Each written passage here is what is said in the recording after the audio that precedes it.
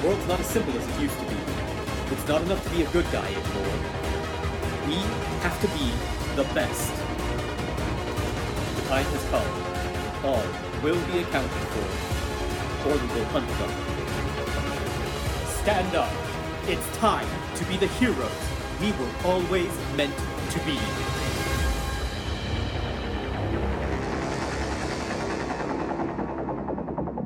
Yeah, because, I mean, my problem isn't even how they're dressed or their design. I think they have, as far as costume design goes, I think they all look good. They're recognizable. As long as I can see, like, from the waist up, I can tell who each character is, who each girl is. It's when he does, like, close-ups on their face, though. Because a lot of the girls, especially if the girls are meant to be young and pretty, they all look alike. Oh, he does do a lot of same face. He does.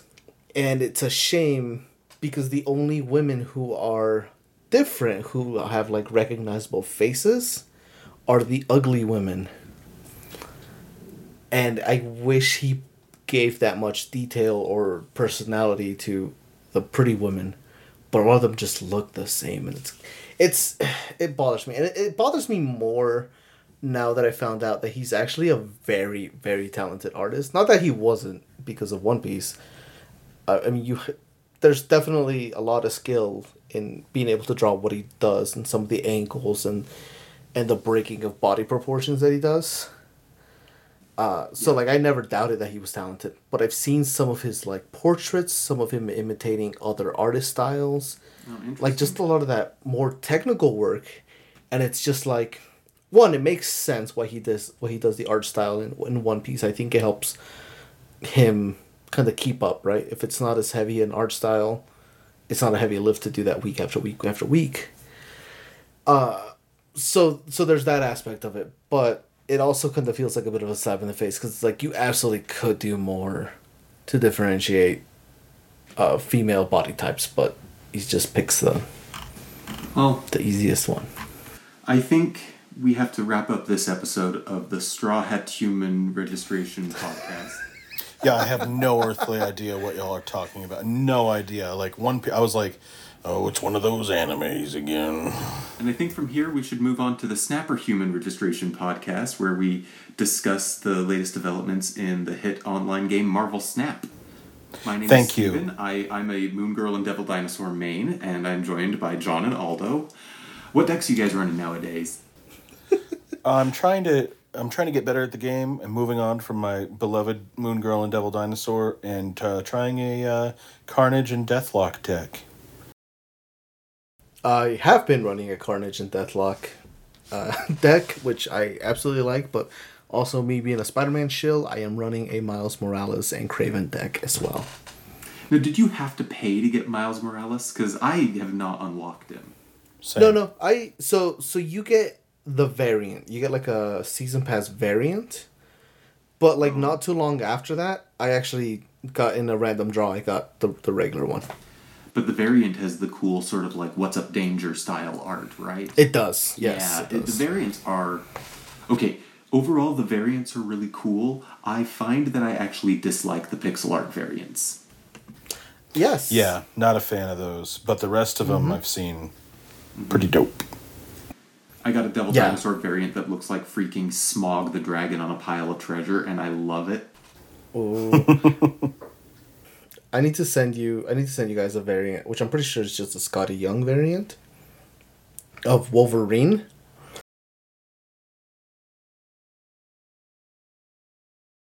I just came across right before recording. Oh, that's 100% Scotty Young. And he's buck naked on top of a rock, picking his nose with his claws. See, that beats the Cable variant I saw. That's just him holding all of his crap. Like, he's just holding all of his Cable, like, accoutrement, whatever. Yeah. And kind of on that note, right? On that note where we're all like, yeah, I'm sure that's Scotty Young. I know that's Scotty Young, blah, blah, blah, right? That's still my number one gripe with the game, is there's no art credits on anything.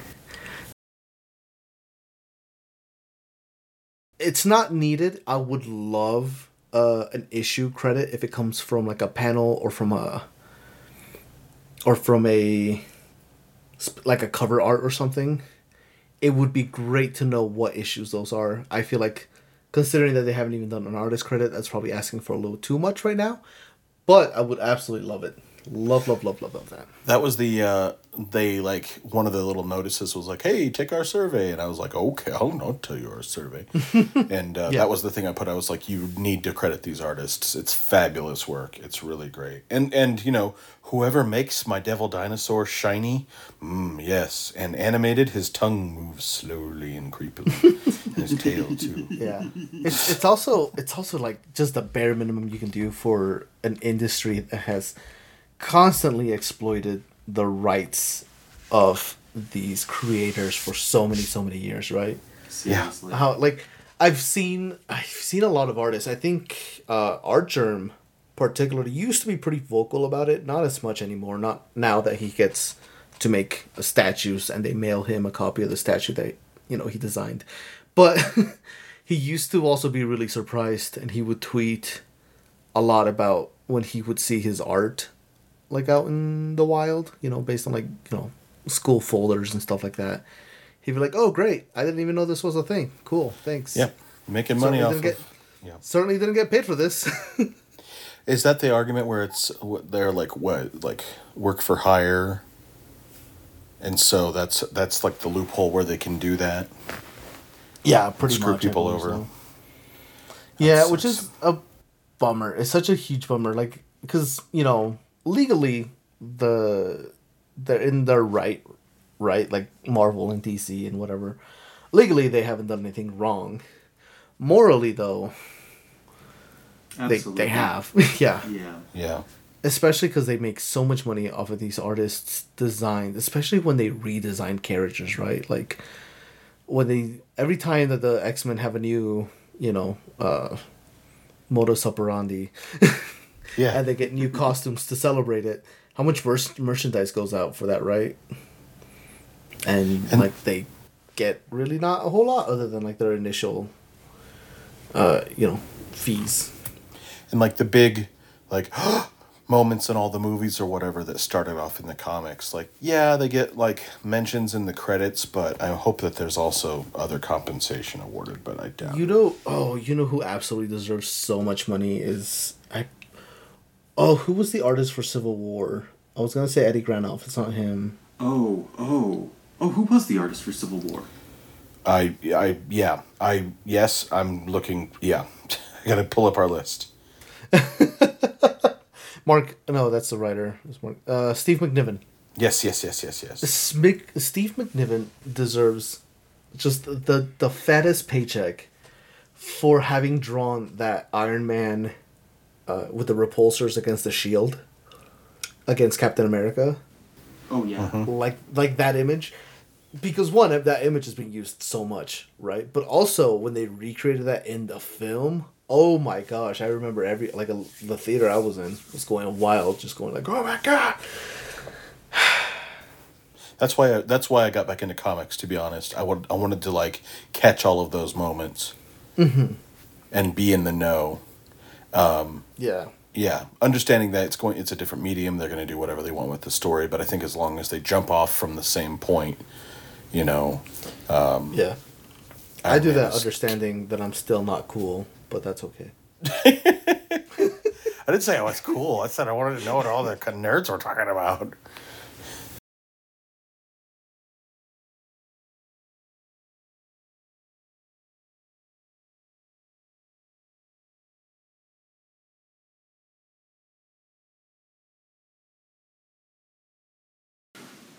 Well, I think that's enough tangent. We actually do have comics to talk about tonight. Indeed. And we need to dive into them so that I am not constantly either doom scrolling because it's election night or distracting myself with Marvel Snap because it's election night. Anyway, we're trying something a little bit different on the show tonight. Rather than we've read 3 stories, and we're gonna rank those stories at the end of the episode like we usually do, but we're mainly gonna focus on the craft of one creator. The three stories that we read were a early appearance of Marvel's Dracula. This was Marvel Dracula Annual number 2. Then we followed that up a couple years later with Home is Where the Heart Is, a New Mutants annual. And then we conclude with a Chris Claremont anniversary special. 3 different stories from 3 different phases in the career of the quintessential X-Men creator, arguably the all-time great, Chris Claremont. 3 different stories, really different art and storytelling styles, a couple of surprising through lines.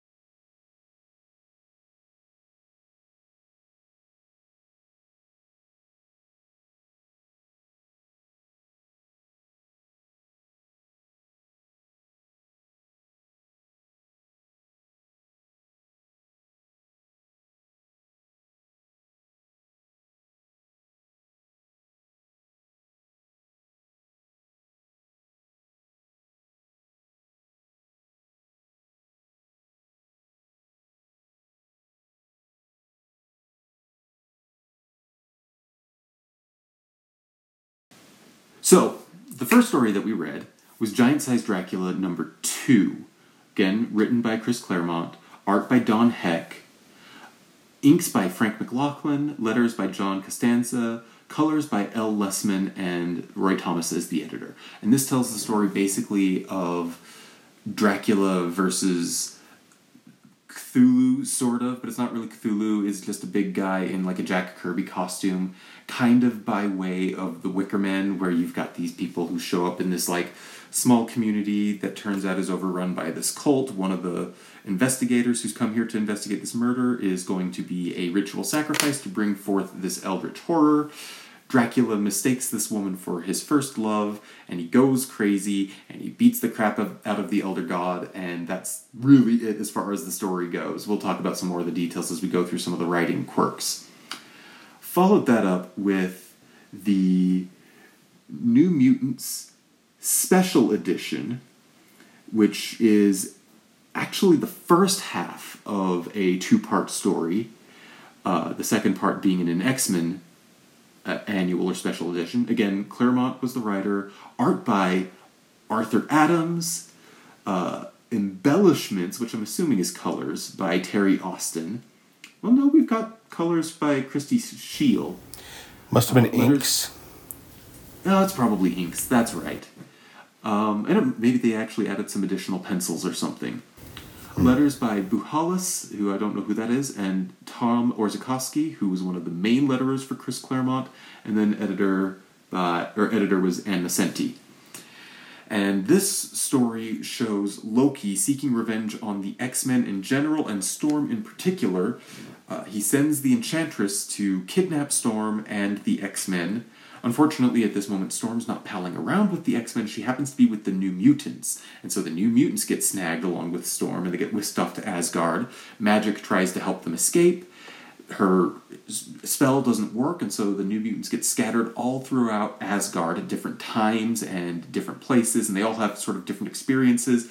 And then they come back together, they overthrow the Enchantress, and then they kind of psych themselves back up to jump back into the fray to rescue Storm, and that's where this portion of the story wraps up.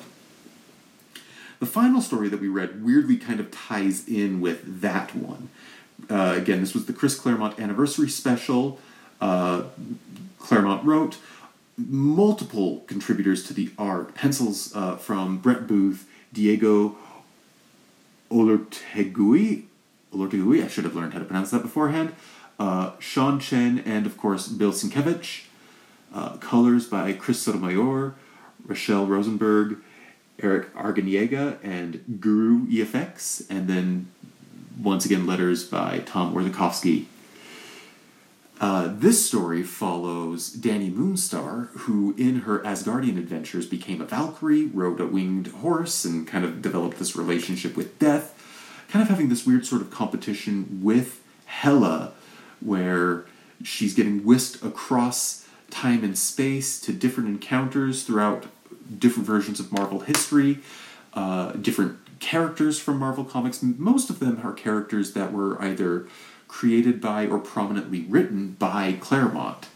And in each of these instances, she intervenes in this combat, specifically outing the villain, the Shadow King, who has weaseled his way in some way. The Shadow King is trying to destroy the Fantastic Four by taking over the body of Reed Richards. The Shadow King tries to destroy Carol Danvers by taking over the body of Rogue. And then he tries to kill Storm by taking over Gambit. And in each of these instances, Dani Moonstar intervenes and kind of secures for herself a place as a Valkyrie after she dies. So those are the stories that we read and kind of the broad plots, but I think we want to take a minute and talk more about Claremont himself as a person. And for that, I'm handing it over to John, because, yeah, he's the guy with the plan here. So in looking at this, the X-Men was canceled. It was like bottom of the barrel, and then they reissued it, and people got more interested in it. Then they did Giant Size #1, and that kind of opened things up. And then 17 years of X-Men was Chris Claremont. That's an unbelievable run. In that time, created Rogue, Psylocke, Kitty Pryde, Phoenix, the Brood, Lockheed, Shi'ar, the Shi'ar, Mystique, Destiny, Selene, Reverend William Stryker, Lady Mastermind, Emma Frost, Tessa, Siren, Jubilee, Rachel Summers, Madeline Pryor, Moira McTaggart, Lilandra, Shadow King, Cannonball, Warpath, Mirage, Wolfsbane, Karma, Cypher, Sabretooth, Empath, Sebastian Shaw, Donald Pierce, Avalanche, Pyro, Legion, Nimrod, Gateway, Strong Guy, Proteus, Mr. Sinister, Marauders, Purifiers, Captain Britain, Sunspot, Forge, and Gambit. That's a lot. And a lot of those stories Captain of those... Britain? That's what it says here. Oh. Which, interesting fact, he was born in London and then has lived in the States for a long time. Obviously, we've read the Dark Phoenix saga. Have we read Days of Future Past on the podcast? We have not, actually. It's good. It's good because they started it with no lead up. It was just like out of nowhere. It's like, what's going on? Everyone's dead. What? And Shadowcat was his character, Kitty Pryde, and this was right when she got introduced, and she's the main kind of character in that. So really interesting stuff. He's with John Byrne in the Will Eisner Award Hall of Fame. I'm a fan. I get that sometimes we kind of roll our eyes because of it gets long-winded and soap opera-y, and we've seen a little tonight. However, I mean, not to spoil it or anything, I think that each story we read as we got further on in time was better and better. He went to college for political theory and acting, and as an undergrad started working as a gopher for Marvel, and really just one of those things, like moved up the chain, started doing little writing jobs and editing and kind of saw an opportunity and just was like, I can do the X-Men, I want to do the X-Men, and was at the right place at the right time and had the right story to tell, and as we can see, really gets into the characters and in a unique way, I think. And I'm glad that we hit New Mutants twice in this, because that was a team that he created, and I think getting to see that in its like prime time, and then coming back to it, just last year, I think, was that story, the last one. It's really interesting to see that. So, yeah. I'm not sure what else we want to say. Cool. That's everything. Yeah, right, good night, everybody. No, just like I'm not sure like what else we need to like say about his career, because it kind of speaks for itself. All those years and years and years on X-Men, making it what it is today. So.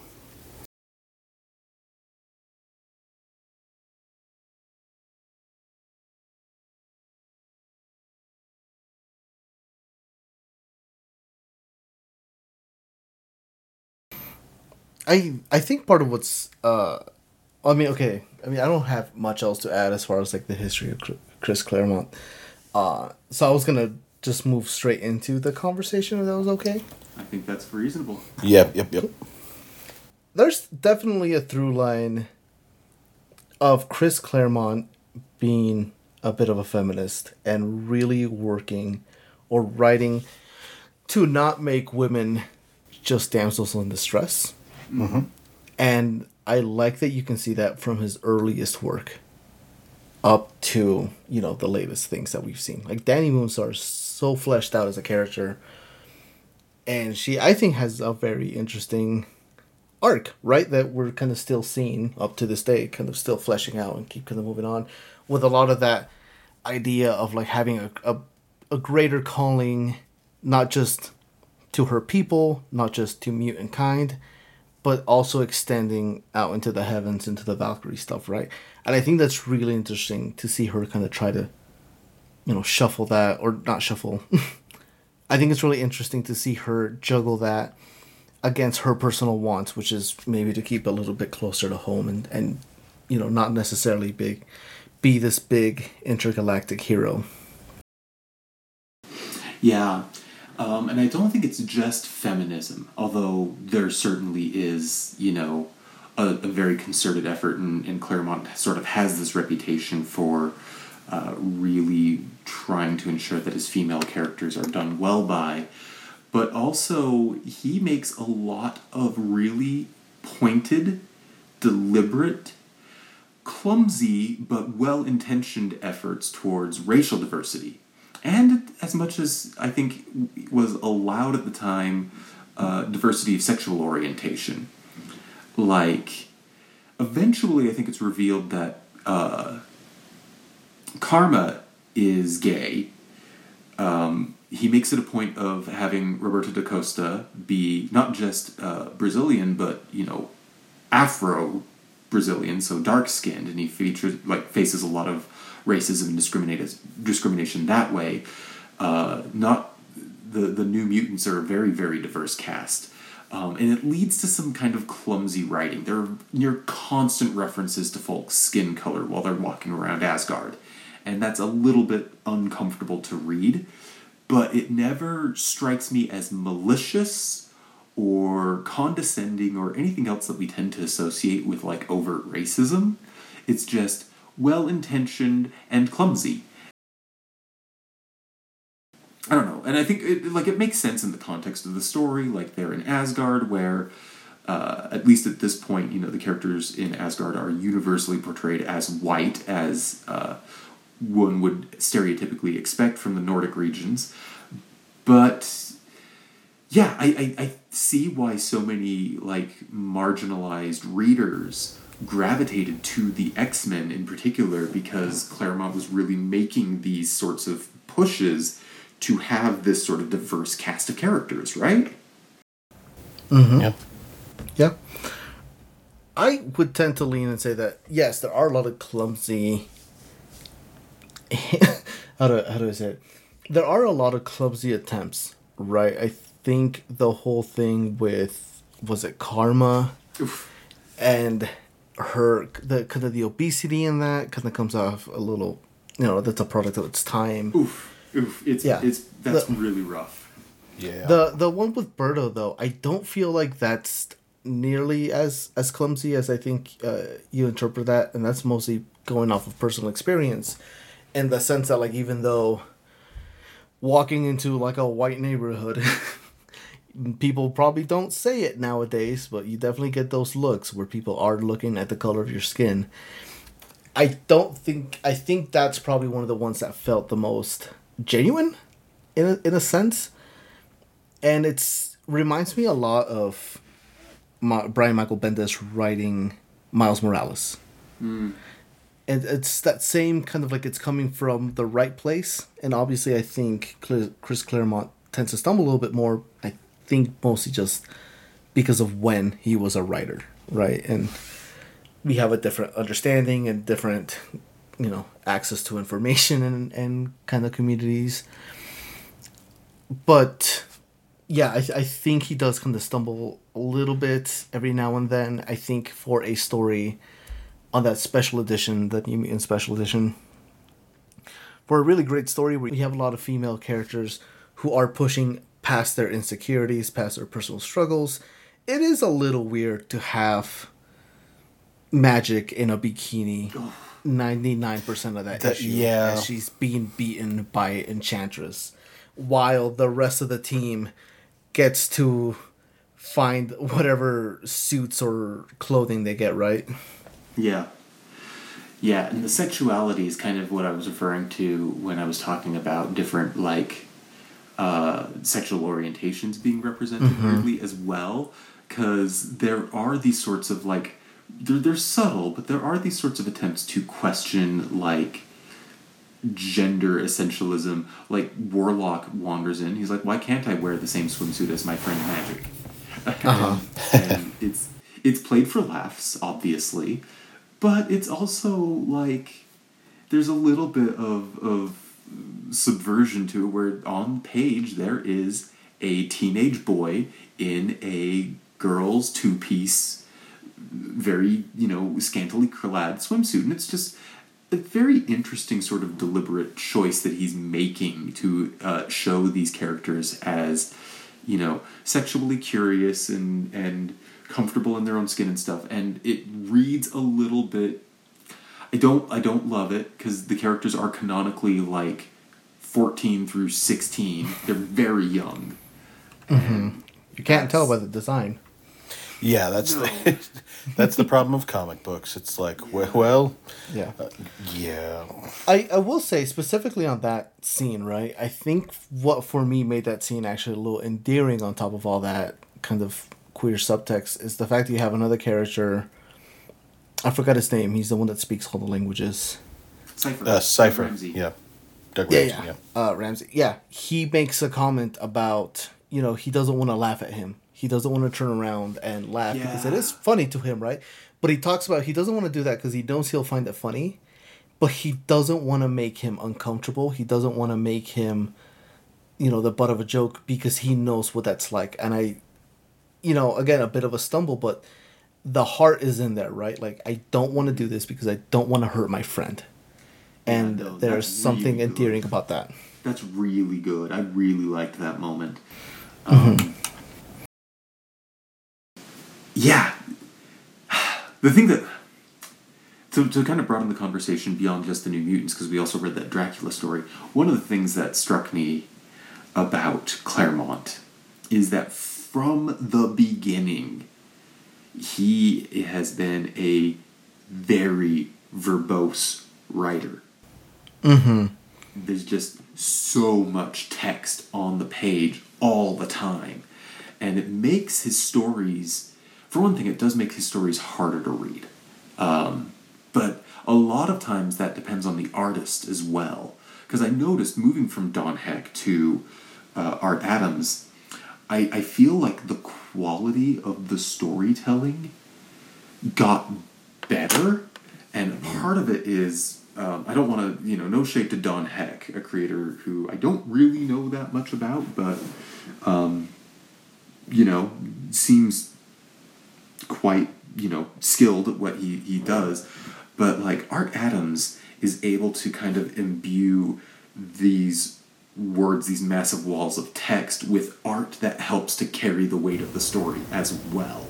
And so the scope of it kind of expands, but that depth, that just sort of crunchy text, walls of text, they're present from the beginning. And a lot of the quirks that get associated with Claremont, beyond just the walls of text, are there from the beginning. Dracula's story is full of, characters speaking in dialect. It's full of random introductory characters who appear at the beginning of one scene and are dead a page later. Like, these are things that Claremont's kind of known for. If you've listened to Jane Miles explain the X-Men, talking about the Claremont years, they kind of get into that stuff, and it's like, oh yeah, no, it's here even in the Dracula story.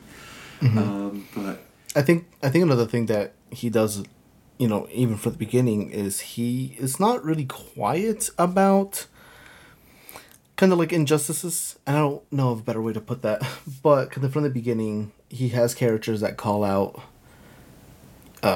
they use kind of like slurs, right? Like in that Dracula one, they're talking about the muties and stuff like that.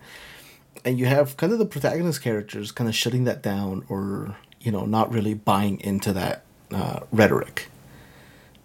Which I think is a little funny that, we do see that in the Dracula book, and obviously that would be a real big point for what he would do later in X-Men. Mm-hmm. Yeah, Chris Claremont, anti-racist. Thank goodness. I don't know if I could handle that loss. In the last several years, it's like, they say never meet your heroes, and now it's like never dig too deep into your heroes, because 1 minute there's a documentary about Elmo and the being a puppeteer, and isn't that great? And then the next minute, oh no, and like, oh no, Bill Cosby has a new special. Oh no! Oh no, the red puppet monster. It's an actual monster. I will say that one of the things I did like. So I'm curious if all of you, the two of you, read these in chronological order. I did. Or you read them out of order. Yeah. Okay. So I read them in reverse chronological order. I went from newest to oldest, and part of that I wanted to see. This is gonna sound like rude. I can't think of another way to say it. I wanted to see like the skill or the talent, not the talent, maybe the style deteriorate back to the base as I read these, instead of seeing it build up to the modern. And definitely, an increase in the amount of writing as you go further back. What was never lost is that sense of the drama of like the soap opera writing, which I find it a lot more palatable from Chris Claremont than I do from some of the other writers at the time. And it's maybe because he's just, I think, really good at making a lot of that drama feel like it's real to the characters. Because it feels like when you got a lot of it, it's either drama or like, grandiose for grandiose sake. The characters maybe don't really believe it, or maybe they're just there. But at least with him, the characters feel like they are in a soap opera, and they believe it as much as the actors do in a soap opera. Which it is interesting to see that. And it makes sense, like in Dracula, like just the amount of drama from like when Drama's stalking a woman at the bar, and she's like, well, what can I get you? And he's like, nothing other than your company. And then she's being walked home by a friend, or maybe her boyfriend or something, and he's like, yeah, if that creep comes out, I'll take care of him. And Dracula jumps out of an alley, and he's like, fool, you think you can handle Dracula? And it's just dramatic. And yeah. But in addition to the melodrama, there's this interesting thing that I picked up on that I don't know if this is missing from contemporary comics or just something that Claremont does really well, and is like a side effect of the walls of text. But his characters are constantly in the midst of their own character development. We see it very prominently with New Mutants. Every single character is having their own sort of arc. Roberto da Costa is trying to prove himself, and he winds up in a situation where his efforts to like perform macho masculinity and stuff are really rewarded, and he kind of fits in there. Whereas, Karma is filled with self-loathing and has to kind of move past that when she finds someone else, and that person kind of gives her the will to live. But those are like sort of little mini arcs. They're kind of sandwiched between these other broader arcs. Doug Ramsey is feeling inadequate as a member of the New Mutants because his abilities are so passive, they're not useful in combat. And Danny Moonstar is learning to navigate this sort of relationship with death, and Wolfsbane is dealing with this sort of sense of herself as an atrocity as a result of her very, very strict and abusive upbringing, and learning about a natural sort of outlet for her love and desire. Another sort of weird queer-coded moment between two wolf people. And the thing is, those story beats are constant, and they're not relegated to the issue itself or even to the story arc. These are things that are ongoing for the characters. And you even see a little bit of it in the Dracula story. Kate, the sort of empath mutant character, has a little bit of that going on as well, and we don't see it fully resolved here because it's just sort of like flavoring at the beginning before she gets swept up into the plot of everything. It's a really neat sort of way of focusing on the characters in addition to the plot. It really paints the picture of this as one episode of this grand ongoing narrative. So there's the melodrama of the acting and the script, but also the melodrama of all of these individual characters who are going to get more and more development as the series goes on, even if their arcs aren't fully resolved within these individual stories. It's great, and I genuinely don't know, and I can't think of many recent comics that I have read where that level of character development is happening with that many characters all at once. It's a real neat trick that Claremont has. I think for me, the closest I've seen to that in a long time, like that I can clearly think of seeing something like that, was Invincible. Oh, interesting. Invincible, and granted, Invincible has a much smaller cast, but from the very beginning, Mark's arc is never like completed. Like he settles into a role for like maybe a little bit before being shaken up yet again, and he's constantly trying to find his place in the politics of everything that's going on in the comic. And so that's one of those things that's like probably the clearest example I can think of recent comics. But kind of going back to the Chris Claremont thing, I think it's, really interesting. And I agree with everything you said, so I'm not really going to rehash it. But I think part of what I like, though, is, we've seen a chapter of these characters' personal development, and I like that they have kind of a smaller arc, kind of in the same way that you have, a whole run, and you have smaller arcs in them. You get that with the characters, right? We're seeing a smaller arc in a greater story, and I think it's really interesting because the characters don't always end in a different place than they start. Sometimes they maybe only take a couple steps forward. But you have stuff that sets up really well. Like the thing with Cypher, right? Where he's like, I'm kind of weak and, I'm tired of everybody putting me aside. And he finds that he can pair up like in a super robot suit with Warlock, right? And like that's a really satisfying kind of conclusion for like this week's episode. But it also sets it up for him to struggle in the future. Maybe not the next issue, maybe like they settle into it and for a couple issues or a couple arcs. But then you have, how is his confidence reliant on Warlock being there or not, right? Like that's probably set up and maybe even used as a plot device later on. You have characters who like end, like Ronnie, right? They finish and she meets this other wolf person and everything. And once she leaves, it's not like, okay, I'm done. I've developed as a person. This is the end of my chapter. No, because she ends that story with a desire to go back, right? She wants to connect. And so I think it's really cool because, like, a lot of these stories, a lot of these plot points do tie in nicely to the story that we're reading, right? Which, granted, we're reading an annual issue, so we have a lot more breathing room to kind of flesh out and give 7 characters a small arc. And the fact that most of these arcs kind of wrap up fairly nicely for like an episode is really skillful. I'm just relieved that you all went on this Chris Claremont ride, because usually Aldo's like, look, there was so much written in this book. There were too many words. Okay, there's only so many number of times I can do that without it becoming like the annoying thing. I've said it 20,000 times. I thought it.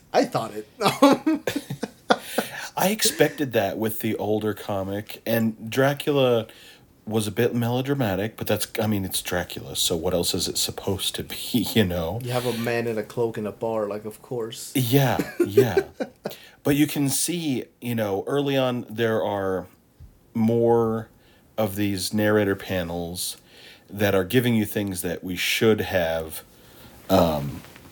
seen in the comic or you know, show don't tell kind of moments. There was one, I got a screen grab up because I was like, come on, Dracula. It was, and then the maelstrom clears for an instant and Dracula sees just what he's been fighting. Words are inaccurate.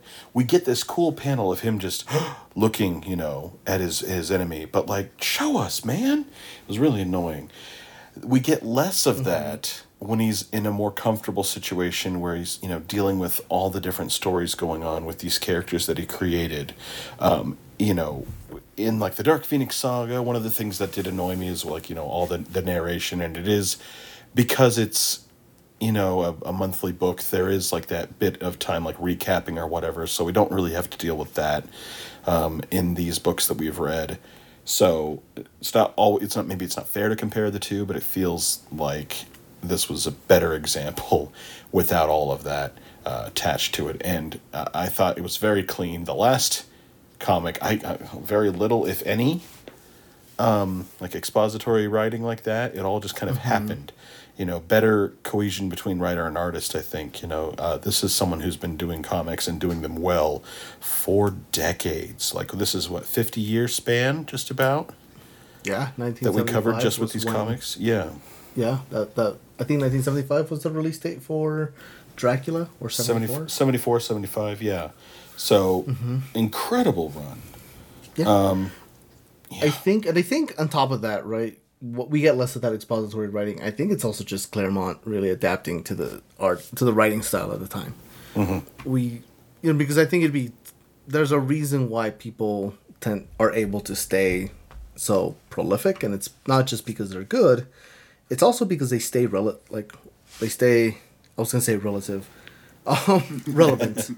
Yeah. They stay relevant, right? And I think if you don't adapt your writing style, if you don't adapt with the times, you're not relevant. And he's been able to stay relevant.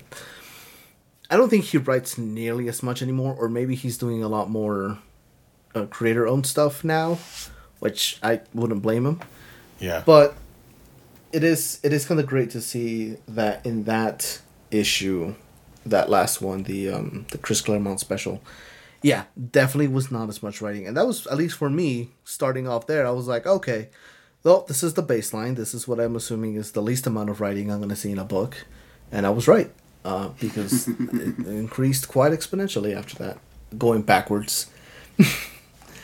But yeah, it is interesting, though, that he still has quite a bit of text. And a lot of it is, I think, owed to the fact that he writes very melodramatically, and you cannot be succinct and melodramatic. Yeah. And so we've actually, kind of going back to the point I made at the beginning, we've pinged Claremont a little bit in some of his other stories for having some depictions of race and other cultures that have not aged very well. I'm looking specifically at Wolverine, the Wolverine mini that he did with Frank Miller.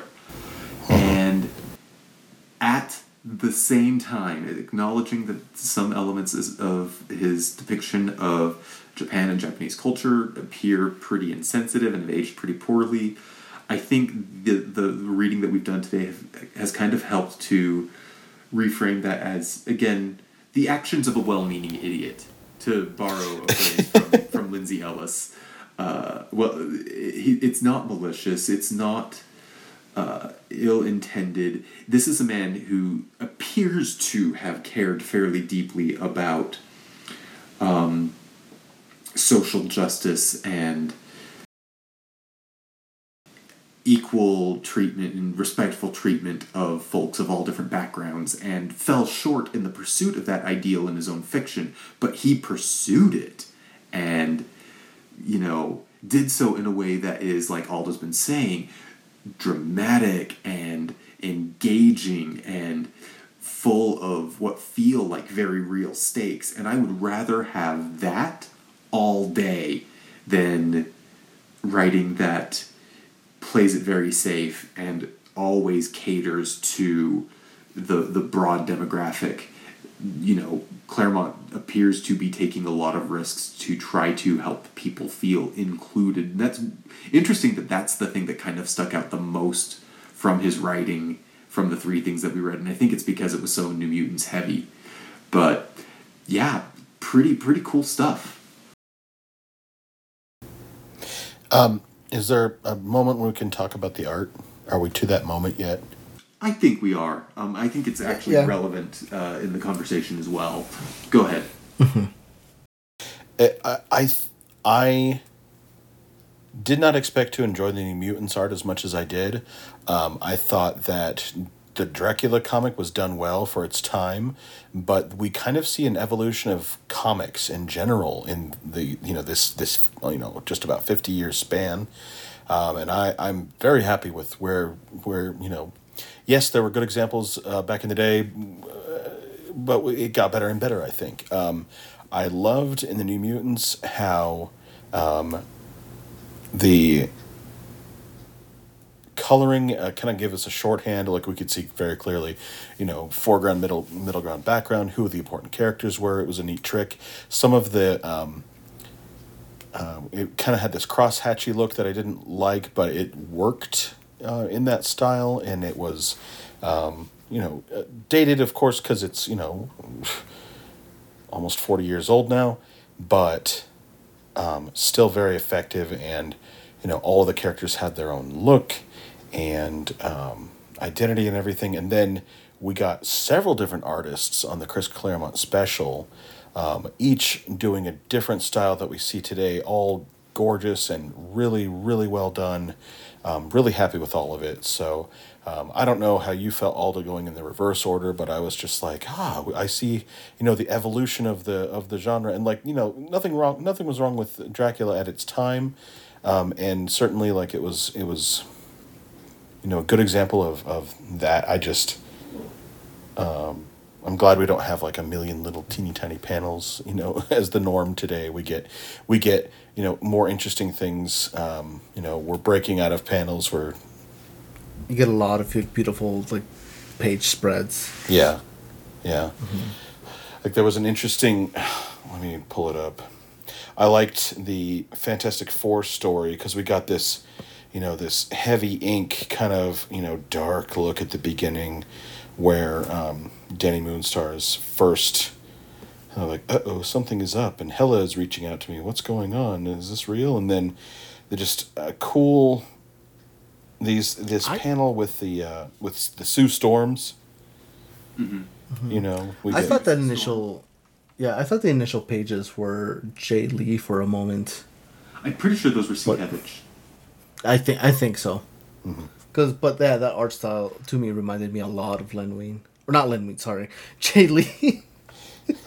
Len Wein was a writer. Actually, Len Wein might have drawn a little too, but... Jay Lee did a lot of fantastic art for the Dark Tower books, the comic books. And it was really reminiscent. This art was really reminiscent of that art style for me. Anyways, sorry. Continue on.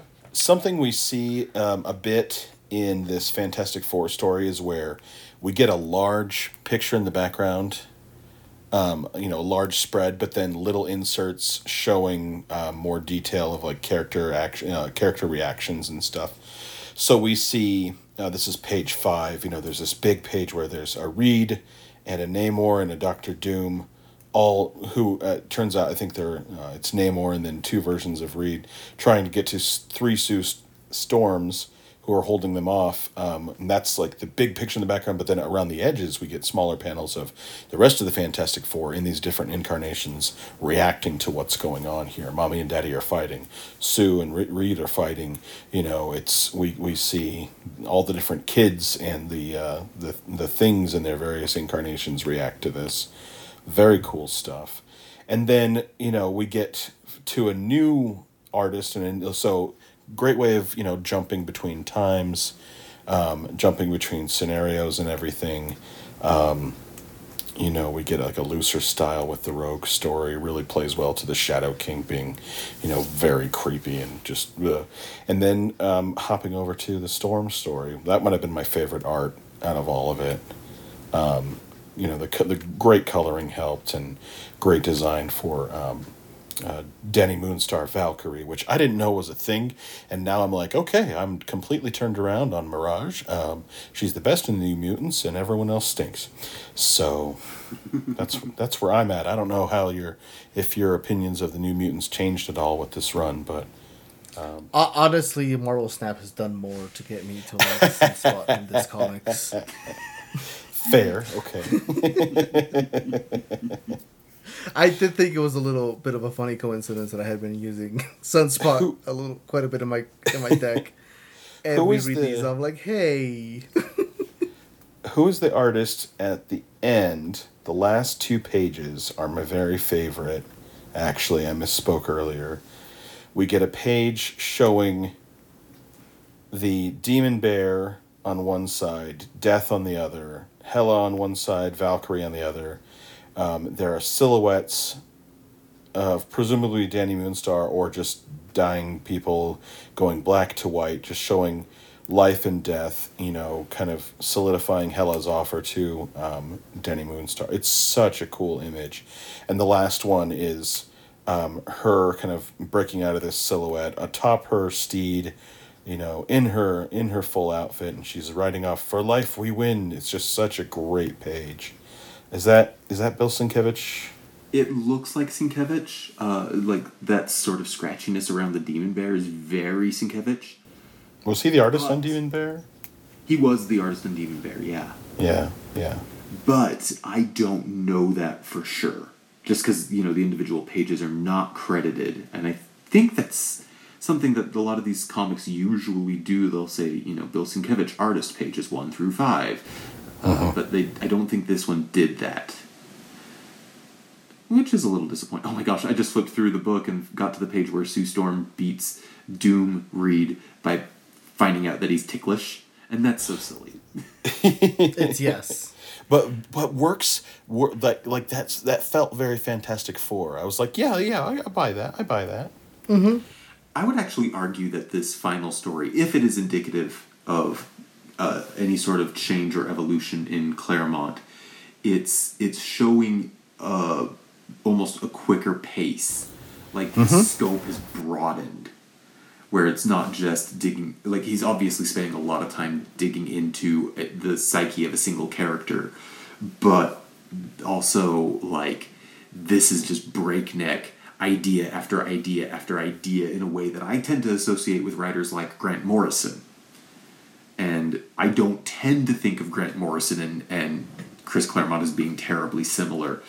But I think it's the nature of this particular story. It may not be indicative of his work as a whole, but I also think that this story illustrates a point that I was trying to make earlier, and it's to bring this back to the art. Claremont hits different depending on who the artist is. Some artists are better at adapting that sort of wall of text than others are. And I thought the Fantastic Four story was cool, but I kind of struggled with it because the layouts and the art didn't do a good enough job to me helping me distinguish between all of these characters, and the pacing felt kind of off.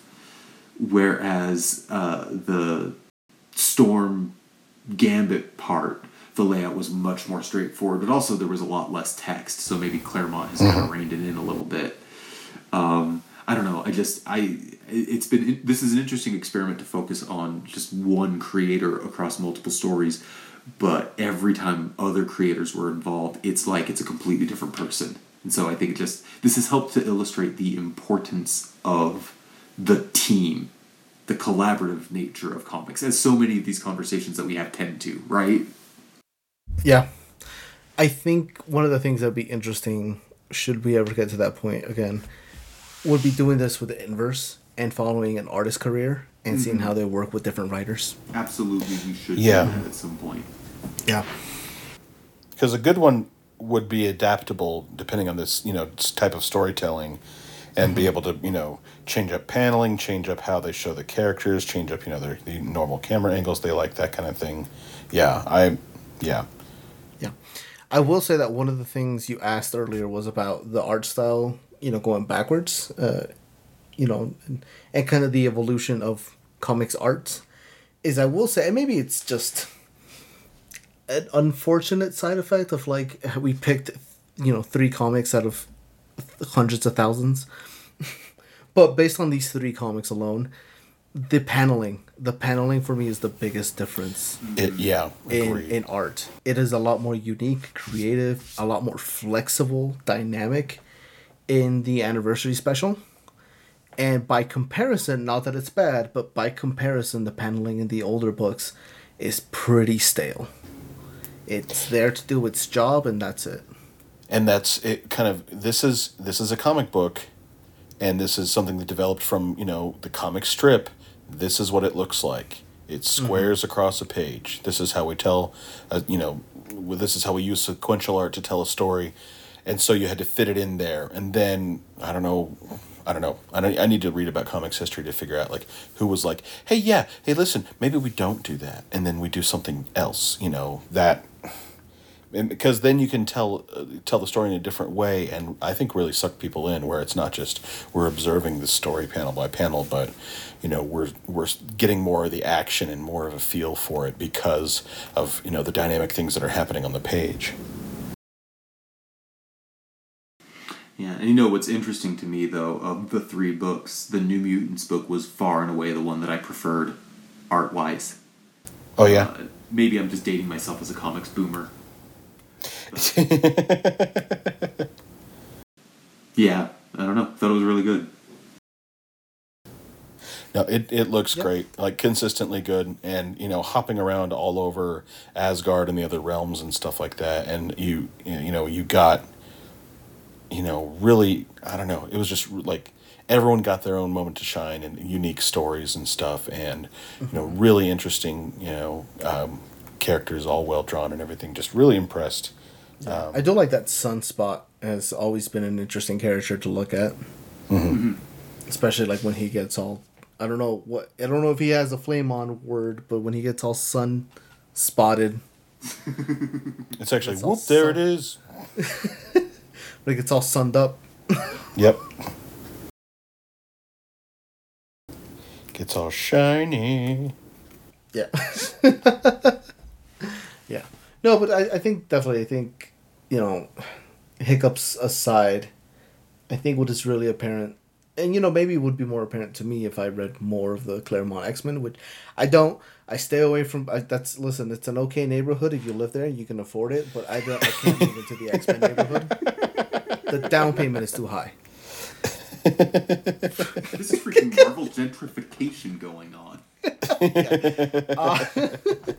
But what I can say after reading even just these 3 books in the order is that Chris Claremont is he has put out on paper a heart of gold, and I would like to continue going the rest of my life believing that he actually does have a heart of gold and cares a lot about not just these characters that he's created, but the people that they're supposed to represent, which I don't know how you could do one and not the other. Well, and that's the last time that Aldo ever read anything. having reached contentment, didn't want to risk that, and that's as good as it's gonna get. All right, going and canceling the hold. See you guys. That is all. Goodbye. I think that's a good enough segue to get to the ranking, right? That was my closing thesis. Yeah. Yeah, but I didn't want to. I didn't want to school in a while. I didn't want to fight. Because now we're gonna have to fight about what's better and what deserves to go where. Yeah, a little bit. And now's the part where I get to point out all the stuff I don't like that I think is a detriment. So let's get into the ranking portion, and this is again going to be a little bit different because we didn't really talk about the stories themselves in much depth. But yeah, currently on our list we have 216 stories. We're getting up there. Yeah, Chris Claremont's on our list at both extremes. He wrote Big Hero 6, the Brave New Heroes, which is currently at number 203. Again, that's sort of that well-meaning depictions that really didn't work in that case. The highest story on our list from Claremont is Dark Phoenix, which is currently at number 25. Where do we want to rank Giant-Sized Dracula number 2? I think we can all agree that of the three, this was probably the weakest. Yeah, it's also... I don't want to put it... And I know we talked about... You just mentioned that Big Hero 6 is down that low. I don't think this goes down that low because at its bare minimum, it is inoffensive. Yeah. Yeah. This is weak primarily due to its age, I want to say. Mm-hmm. Not necessarily due to any failures in the writing or character. Marvel's Dracula isn't... I've wanted to get into Marvel Dracula for a while. And the Dracula kind of this era is supposed to be a pretty compelling set of stories. This didn't quite win me into it. The comparison that I'm making in my head is to things like Ghost Rider, the origin story of Johnny Blaze, which is pretty low on our list, number 198. Mm-hmm. I don't think this is that low. I actually do think this is better than that, but it's comparable in the sense that this is going for that same sort of horror. This story knows a little bit more what it is because its elder god is just a dude in a Jack Kirby costume. Yeah. I also just cannot. I just can't see the through line of how you get from this Dracula to Dracula on the Moon. Rocket, you gotta take a rocket. Oh, see, he hasn't invested in SpaceX. Yeah, this totally missed it. This is before he sells his website and develops his space program.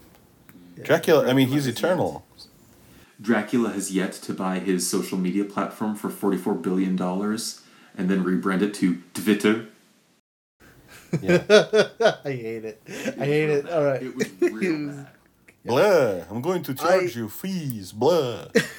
So back on the ranking. Don't mock me, blah. I was also thinking of stuff like, kind of like Y Stands for Freedom, What the Duck. Yeah. A little lower to that. Like, just inoffensive. Like, it's just there. It could have been the launching point for something good or something great, but just didn't kind of quite live up to that. I would put this below Submariner versus the Human Race, because I remember not bad. I need a number. And 178. Okay. Yeah, because I liked this better than Damage Control. Damage Control, I rolled my eyes at a lot. The idea of Damage Control is great. The way that it was executed, and I seem to recall sexism and stuff in that, where it was like, oh, come on. Yeah. A lot of eye rolling and Damage Control, so I enjoyed this more than that. That's my pitch, is that it goes up there. That puts it above No, I'm okay with all the stuff that it's above. I'm looking at all of it, and I'm like, and yeah. That might actually be a little low for me, because I kind of did like this better than the Submariner versus the Human Race.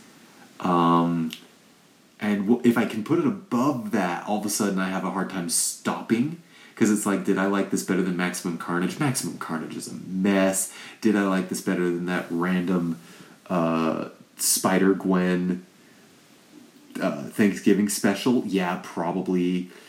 Did I like this better than Star Wars: A Valentine's Story? Maybe that's where I pull the brakes. But I could probably skip forward a little bit more and I'd be okay with it. But yeah, I do think that we're kind of in the area. I was thinking somewhere in the 160s, 170s. I would say Exiles then is my ceiling, like that high, no higher, and I'd prefer closer to what I said earlier. But I'm looking at those and like thinking about them more. I'm like, oh yeah, you know what? Yeah, like the Great Lakes Avengers Christmas special. It is. I don't know. It's a Dan Slott. I don't know. I'm kind of in agreement with John. I think it's fine. It's good. I don't think necessarily better than Submariner. Imperious Rex. I'm okay to be outvoted on this. This is not vital reading for anyone, I don't think. Yeah. Unless you're like a Chris Claremont completionist or a Dracula completionist, or I don't know, maybe Kate completionist. Maybe she's in more stories than this. I get the feeling that maybe, but we'll see. I get the feeling 177. Mm-hmm. Okay, cool. Okay, now here's my question for the second story. Home is where the heart is. The New Mutants in Asgard. We read half the story. This story is not done. We did not finish it.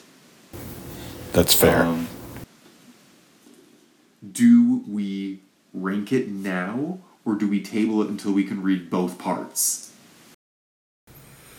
I would prefer to table it, honestly.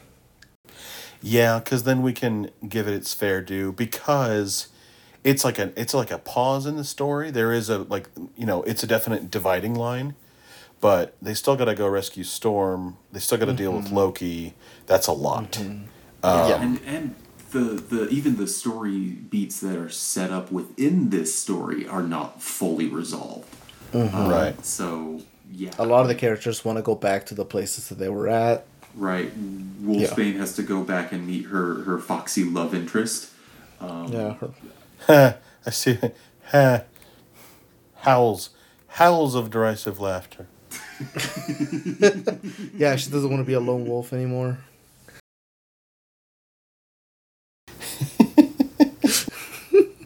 She's looking for her alpha male. She found her good boy. Oh. Lot to pack in. Boo. That gets a boo. Anyway. All right, so yeah, I think we should table that. Canis Lupus. Okay. I think as part of this experiment, it's fine, but definitely as a ranking, yeah, we definitely want to. I think it would be a disservice to it to try to rank it as it is now. Right, and I do think that this is something that we want to revisit and probably reread along with the second part so that we can rank it properly. I would argue for it to go fairly high. I actually quite liked it, but same. We're not there yet. So let's rank the Chris Claremont Anniversary Special. So what do we have that's comparable?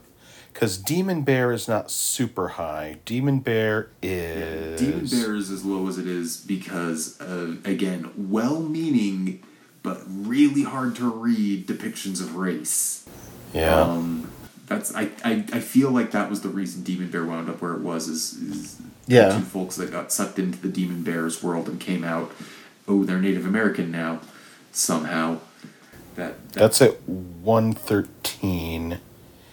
The highest... Oh, wow, that's really low. Okay. Yeah.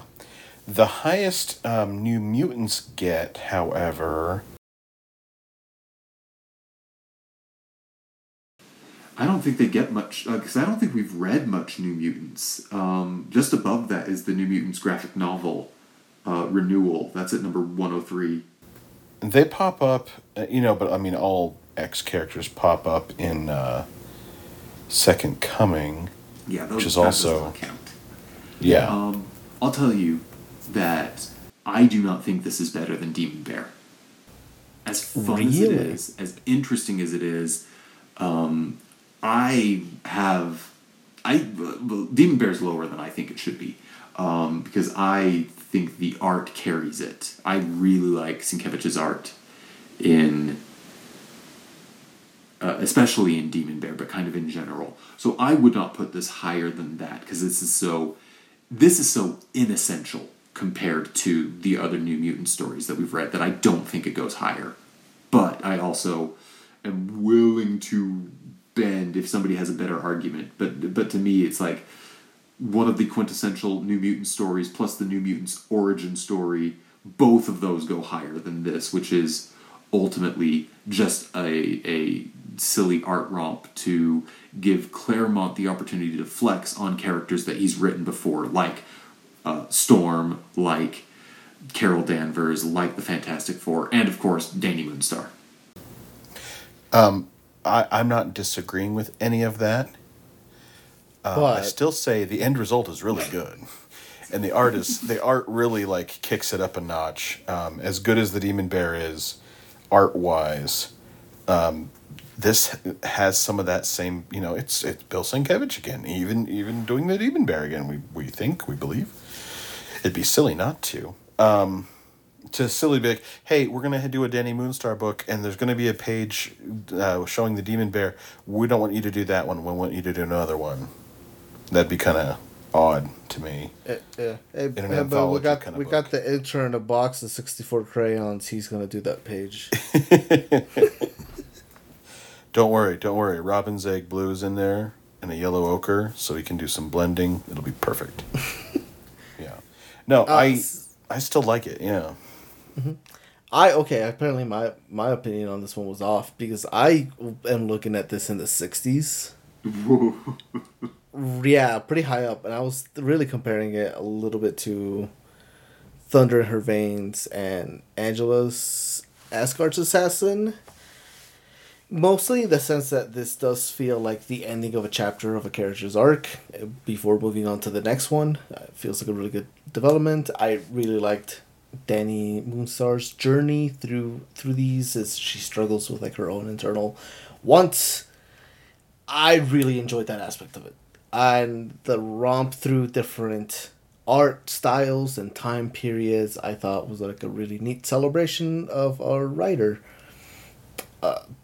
So to me, that felt like the culmination felt really elevated up to that point. But I was looking like around Angela Asgard's Assassin, lower than Thunder in Her Veins, which is actually where Angela's Assassin is at too. Asgard's Assassin. But yeah, I don't know. I maybe below Purple Daughter, but I would rather read this over Kraven's Last Hunt. I was gonna say, look, I would put it above the United States of Captain America, because this one's not like a bummer, and parts of that are kind of a bummer. Because that is another one where it's like every character has their own story. We're kind of hopping around stories with one interconnected one, so it's similar. But I liked this better.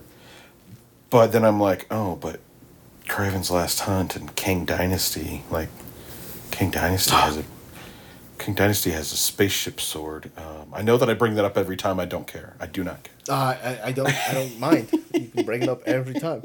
I already know that whatever King the Conqueror appears in whatever movies, if he's not in a sword shaped and named and is the Damocles challenging Captain America to a fight as he's crashing into the earth, why would you even? Yeah. A perfectly good waste of an amazing actor. And we get doesn't. Yeah. not only oh my gosh. But anyway, so like sorry, I'm picturing I'll go down on that listing, but I feel pretty confident that this should be at least in the 70s. We get Jonathan Majors and Anthony Mackie fighting on a spaceship as it crashes into Earth. I know that they don't fight till it crashes in the comic, but we got to up the scale for the movie. How cool would that be? Yeah. What number did you say? Sorry, I was off daydreaming. I said 70s. I moved on. Yeah, I agree. 70s.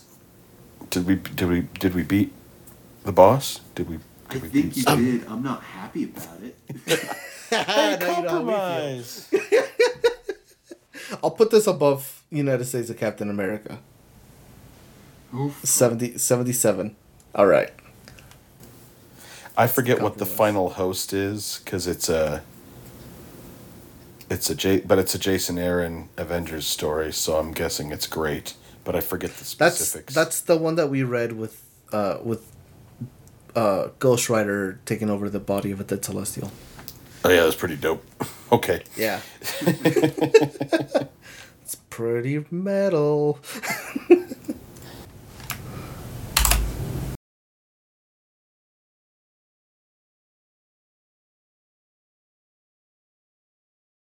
$77. It's too high. Whatever. No, it's fine. No, it's not. It's fine. It's fine. It's fine. It's good. It's gonna be a night of upsets. It's fine. So. Oh, hey, you've been doom scrolling again, haven't you? That's why he's been so quiet. He's been sad.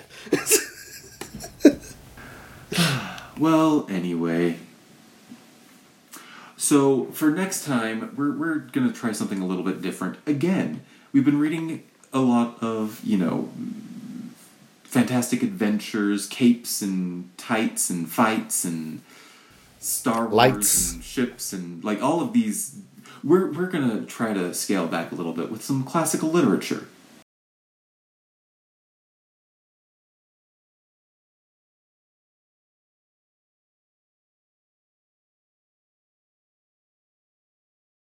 I'm gonna start by going to early American fantasy with the adaptation of The Wonderful Wizard of Oz by art by Scotty Young, and the text is by Eric Chenoweth, I want to say. Well, I mean, it's adapting L. Frank Baum, but...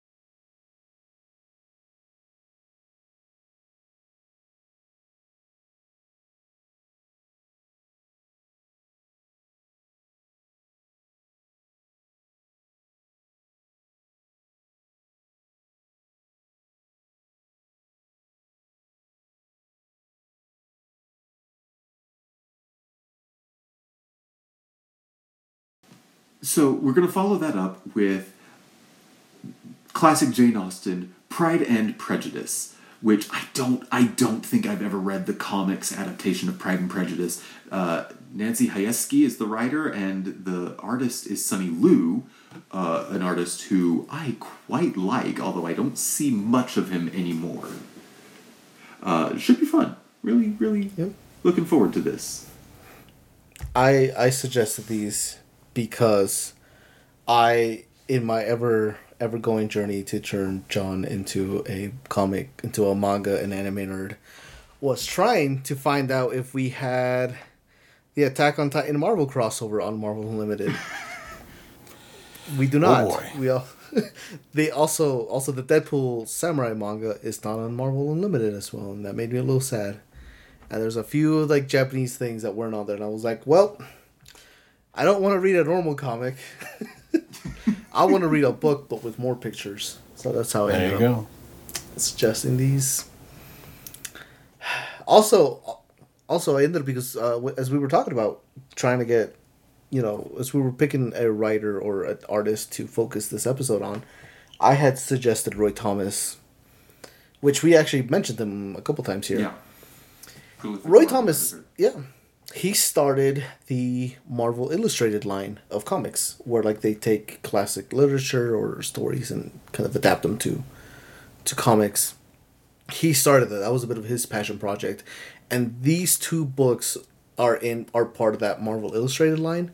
So it felt kind of like, at least to me, it was a bit of a well, we're not going to do an episode on him just yet, but it's a little neat to see that these are kind of continuing that project, that legacy. Yeah. On a slightly related note, y'all are gonna find out that I am actually real into that Pride and Prejudice stuff. So this should be an interesting conversation. I've seen all the film adaptations, I believe, and if there are more, don't tell my wife because she'll make me watch another one. I have not read or seen Pride and Prejudice, so I'm going into this extremely blind. Lucky. I think I read a little bit of the Wonderful Wizard of Oz, and it's delightful. Really enjoyed the art, and it's, not just a rehash of the story. It's kind of like Dorothy comes back, or maybe I read later on. Maybe I read a different Oz story, but it's great. I believe both of these ones are the first of both of their, I guess, series. Pride and Prejudice was the first Jane Austen book that was adapted to the comics, and that Wonderful Wizard was also the first one. At the bare minimum in, publishing order. Uh-huh. Yeah. But, yeah, I don't know. I know Stephen is into Jane Austen because he kept calling Jane Foster Jane Austen for a while. Sure it is. That's how we ended up with Jane Austen Thor. Jane Austen's Thor. It is a well-known fact that... Hold on. I'm going to get it... I believe in you. I'm going to get it wrong. It is a truth universally acknowledged. There it is. That a man in possession of good fortune must be in want of a wife. Or something like that. In want of a hammer. I was just going to say hammer. She'll have power over the lightning. Thunder.